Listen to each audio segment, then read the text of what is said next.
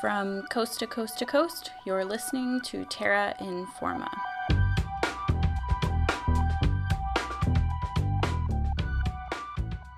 Hello and welcome to the show. My name is Hannah Cunningham and I'll be your host for the next half hour of environmental news. I would like to begin this episode by acknowledging that Terra Informa is a production of CJSR 88.5 FM, a campus and community recording studio located in Edmonton, Alberta. We are situated on Treaty 6, the historic and present territory of Cree, Métis, Blackfoot, Dene, and many other First Peoples that live and gather here. This week's episode focuses a lot on grief and other emotions, especially in this current time of environmental loss. Canada's past and present colonial history has caused a tremendous amount of loss and grief to the First Peoples of this land, and we encourage our listeners to reflect on this and how these emotions play into treaty and the relationships we build with one another, as well as our connection to this land, the connections of those that came before us, and the connections of those that will come after. This week, we're bringing you an archive episode from October 2018 featuring Terra Informer Dylan Hall and author Stephen Jenkinson. In this episode, they explore concepts related to elderhood, age, grief, and death, and what these evoke when viewed through eyes apprehending the relentless destruction of diversity. But before we jump back to 2018, here are some headlines from the here and now.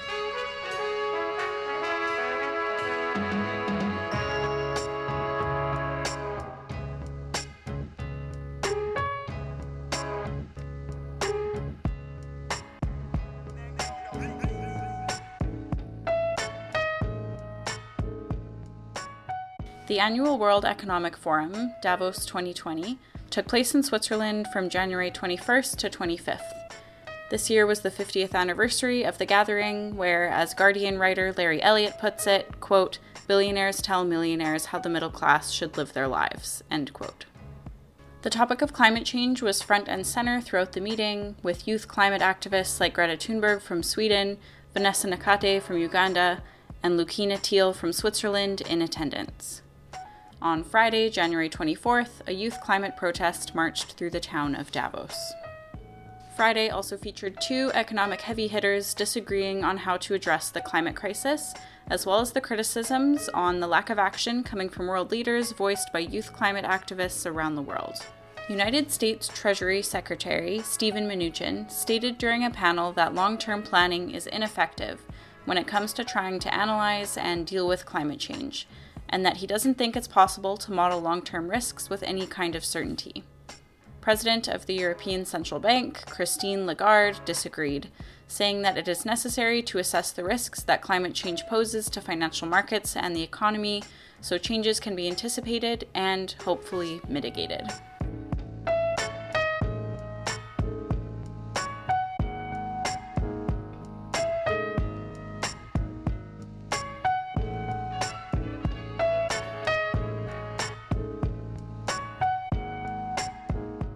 Earlier last week, 13 people were arrested at an Indigenous youth occupation of a British Columbia Energy and Mines Ministry office in opposition of a Coastal GasLink liquefied natural gas pipeline running through the traditional territories of the Wet'suwet'en Nation. A few days later, on Friday, January 24th, a protest was held at the British Columbia Legislature building to urge Prime Minister Justin Trudeau and BC Premier John Horgan to respect Wet'suwet'en laws. The hereditary chiefs from the Wet'suwet'en Nation say that the Coastal GasLink pipeline project does not have their consent. On December 31st, 2019, the BC Supreme Court extended an injunction against Wet'suwet'en members, authorizing the RCMP to arrest and remove anyone who they deem to have, quote, reasonable and probable grounds to believe are in contravention of the order, end quote. Premier Horgan has stated that the courts rule in favor of the project, and that the rule of law will ensure that work continues on the pipeline project. Protester Colin Sutherland Wilson, regarding Horgan's statement, said, quote, when you say that the project is proceeding and that the rule of law must apply in BC, you are citing a court ruling that effectively says Indigenous law is ineffective, end quote. And now, without further ado, enjoy this week's archive episode.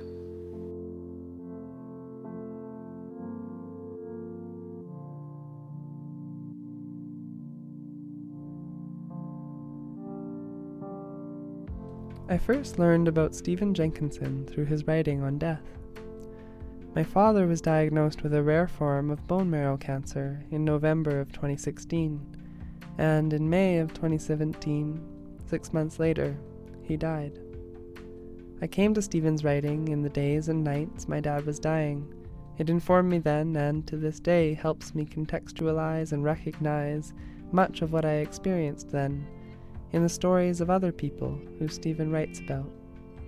People who have also experienced the medicalization of dying and the lack of conversation in our modern culture around death and grief, what Jenkinson calls our death phobia and grief illiteracy. My father proved ineligible for an extremely risky treatment, a painful bone marrow transplant, and it was Stephen's writing that helped me to see the blessing in that. In addition, as a lover of all manner of life on this planet, I'm very troubled by the time we're living in, and thus very interested in the perspective Stephen puts forward in his new book, Come of Age, A Case for Elderhood in a Time of Trouble. In this book, Stephen argues that we live in a time where there are more old people in our culture than there have ever been, but the old person wisdom that should come with that isn't there. Despite the boomer bulge and a few notable exceptions, the older generation rarely seems to be focused on ensuring the persistence of the life that sustains us. In other words, there are very few elders. With that brief introduction of Stephen's work and hopefully a little bit of an understanding of where I was coming from, I turn now to my conversation with Stephen Jenkinson. You write about the death phobia that our culture has and the grief illiteracy, and it's something that I've definitely noticed. And I suppose in tying in Come of Age, our culture has a similar aversion or rejection to age as it has to death, is what I'm getting from much of what you're writing. And I'm wondering, what does our culture's rejection of age and death and fetish for youth and progress, what does that do to the aging and the aged and the dying and the dead? And to the middle-aged and to the young. Well, the first thing it does is it fetishizes the notion that you can and should properly resist the oncomingness of time and the changes that ensue. That your obligation is to actually resist the realities of time.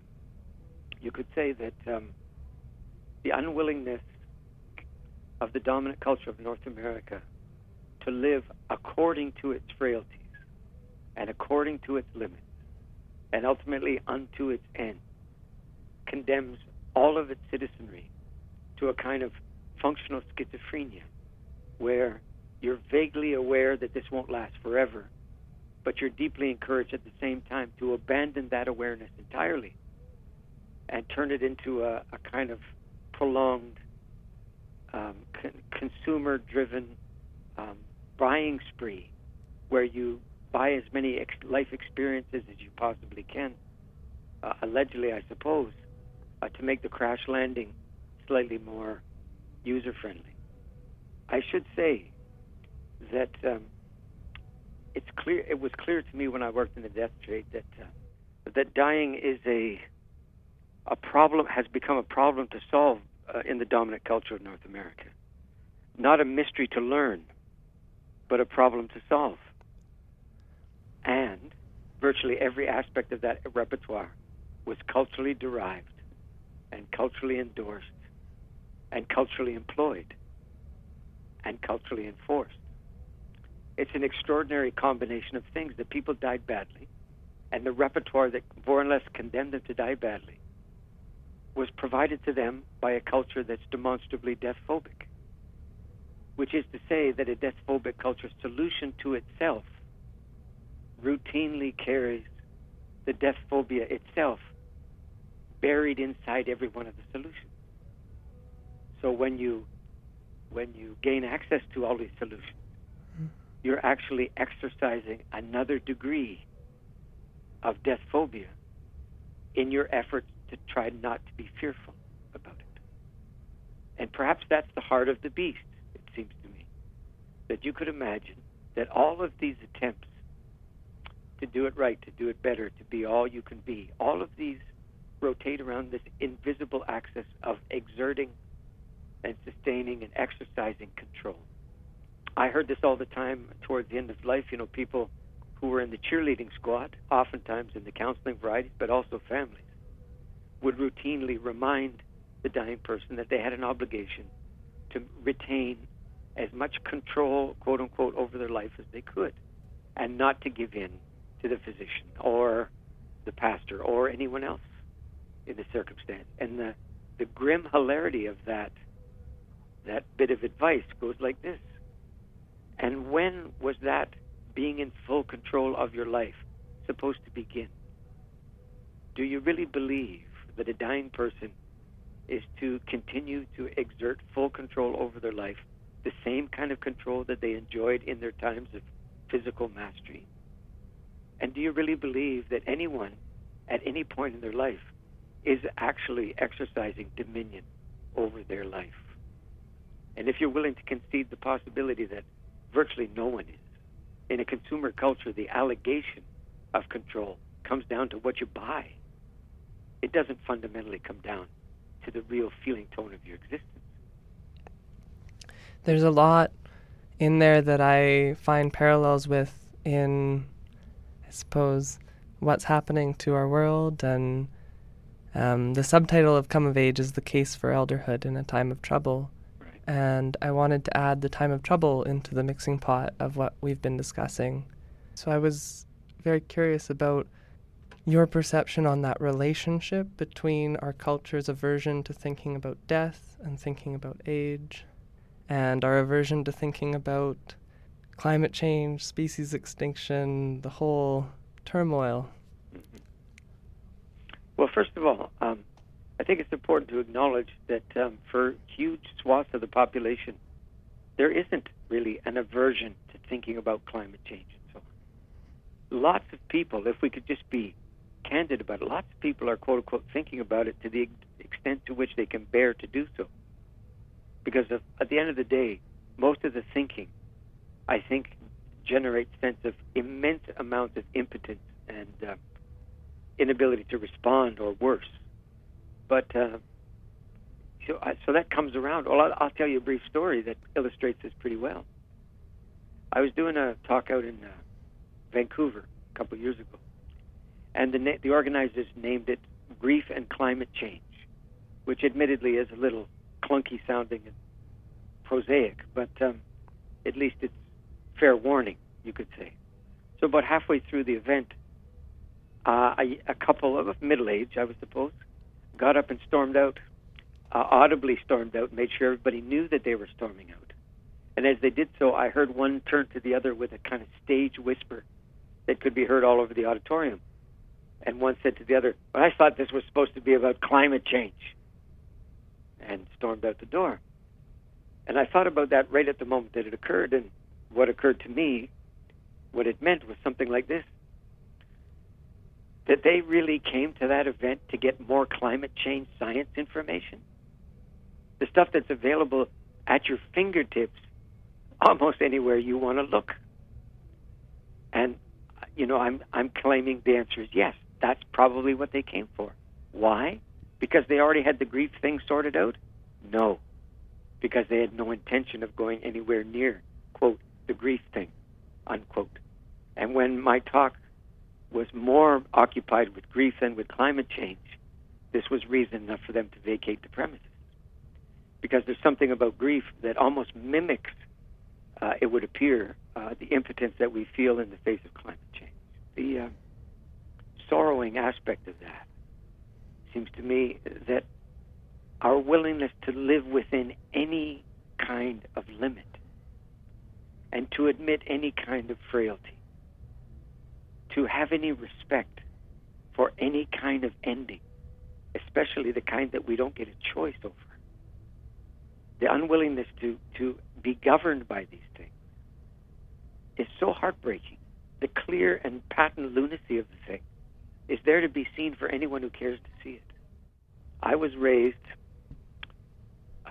with a kind of mantra, And no one ever questioned it that I recall, because it was a self-evident thing when it was said. And it was, respect your elders. Now, I've said this in front of rooms full of people, and the older half of the room all nods immediately. It's all familiar to all of them. But as you go down the chronology to younger and younger portions of the audience, what the phrase actually means to them changes according to how old somebody is. And this is what I've noticed. There was a time where respect your elders was not said as an injunction or in some kind of exhortation. It was said as a description of the way things actually were. It meant two things. It meant that people were respecting their elders, and it meant that their elders were respectable. You can't leave the second one out, you see, because the chances are very good in these former times that I'm describing in a general way.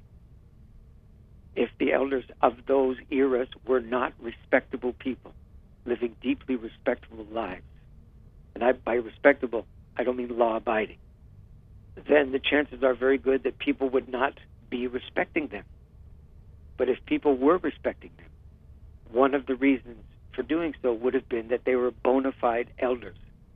And the reason it's turned into an exhortation today, instead of a description of things, is because it is very, very difficult for someone of your generation to make the case that people of my generation are inherently respectable. You look around at the world that you are in the process of inheriting, and you cannot find any sign that people of my age live their entire lives as if people of your age would one day be on the scene.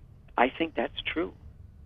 I look around, I cannot see much evidence that people of my age as a generation lived accordingly, governed themselves accordingly, made do with much less than was available, and a whole host of other possibilities. I think we are in a very calamitous path of abandoning limits.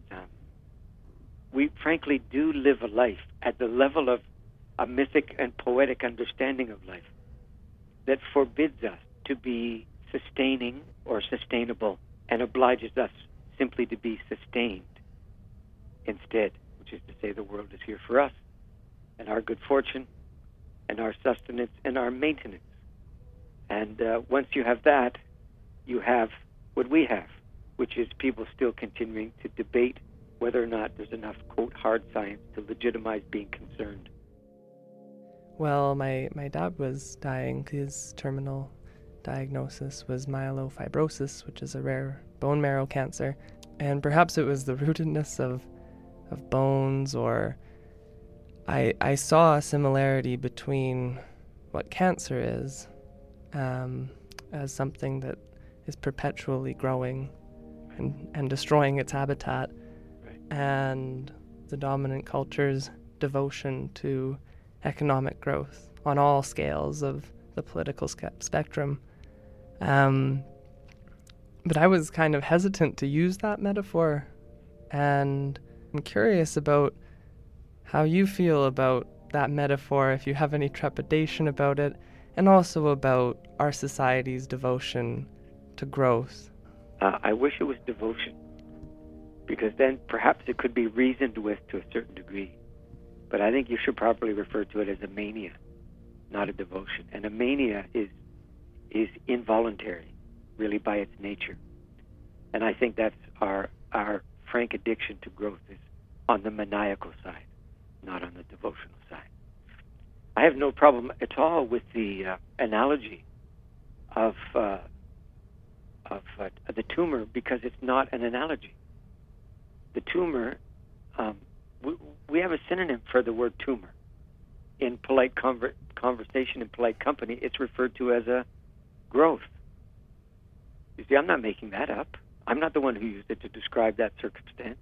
It's a very commonly used word in that regard. So it's very interesting that when the word growth is applied to personal betterment, it's never wondered about. The implications of it, I've never heard articulated. There's no concern that arises when people are going to the infinite number of seminars, the infinite number of weekends available to them, and bettering themselves and so forth like this, because it's all upside. Is it really? Well, of course it's all upside, because be all you can be and all of that sort of thing. But ask yourself simply about the nature of growth itself, be it personal or economic or oncological. And ask yourself, from whence comes the increase that growth clearly signals? Because that's what it means. Growth means increase. It means more where there once was less. It means add to cart as you go. So where's all this more supposed to come from? And the answer is, if you have more as a mindset, then everything around you is there to service that increase. That means that the willingness to increase exponentially and without limit has a direct, demonstrable, chronic, and finally fatal implication for the sustaining environment. And limitless growth is sociopathological, which is to say that it proceeds without any consideration of the consequences that emanate from it doing so. It's satisfied with its own growth, and it's not troubled in the least by the corollary consequences of growing. You're listening to Terra Informa, broadcasting from CJSR 88.5 studios on Treaty 6 territory in Edmonton. I'm in an environmental studies degree, and it's not rare for me to find in my classmates a disgust or a hatred for humans. And I wonder, what do you think is the problem with misanthropy or human hatred in this time? I think it's pretty palpably there. And it's as simple as this. I don't mean this to sound ironic at all. But the simple truth of the matter is that the misanthropy of the current regime, particularly the alternative regime, particularly in many fields that have ECO in the front of it, it comes to this, that our misanthropy is simply the latest version of self-absorption. It's no different. Here's a parallel. Lots of kids your age are flooding down from the suburbs down to the street corners looking for fentanyl, right? OxyContin and things of this kind. And these things, compared to what people were looking for drug-wise when I was your age, nobody that I can think of would ever have laid down money to buy a pain reliever. Although we granted fentanyl is a wicked morphine-derived, heavily addictive pain reliever, but a pain reliever it is. What kind of pain are these kids self-diagnosing and self-medicating for? I think you and I have been talking about it for the last hour.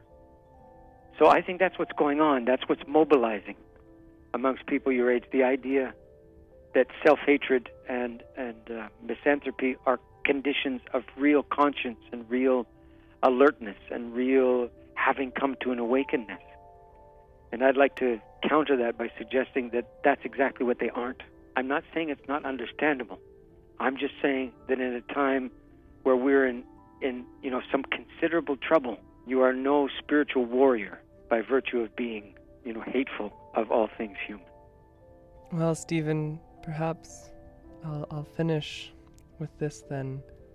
Rather than finishing with human hatred, it's not an easy thing, but I feel the desire or the importance of attending and paying attention to and being present to death and the trouble, and perhaps mobilizing that grief and that sadness that I feel about what's happening.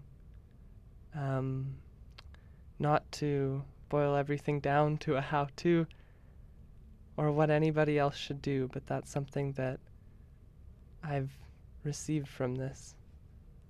And I wonder if that is at all something that you might hope for? Or Well, first of all, I don't have any hope myself. I found it to be enormously useful to be able to proceed without any hope at all. That doesn't mean I'm hopeless either, because that's the same side of the same coin. I'm simply saying I'm not trafficking either one of those things, hope or hopelessness. So my way of proceeding is free of hope, you could say, at this point in the proceedings. And that I don't need a sense that everything's going to work out in the end to mobilize me on behalf of a better day, you see. And that's why I've written the things that I do, and why I'm out in many places in the world when I really should probably be at home and taking my ease at 64 years old, but it's not working out that way, you see. But I would certainly corroborate what you began your last comment with and say that there is something about endings and frailties and limits of all kinds that are enormously endorsing of life and really whisper of how extraordinarily precious it is to be human and to be alive and to have lived long enough to awaken to the fact that that is indeed what you are, and that it's been granted to you, and that you've been spared so far, and that, with all of the hurt and all of the trouble and the confusion, that's certainly part of the deal.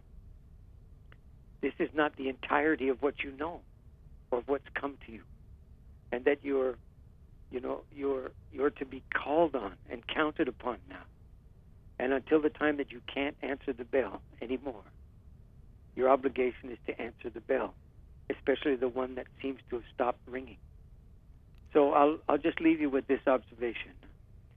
I'm tempted to talk about Leonard Cohen because, he's got that beautiful line, ring the bell that still can ring. Forget your perfect offering. There's a crack in everything. That's how the light gets in. Your perfect offering. There is a crack in everything. That's how the light gets in.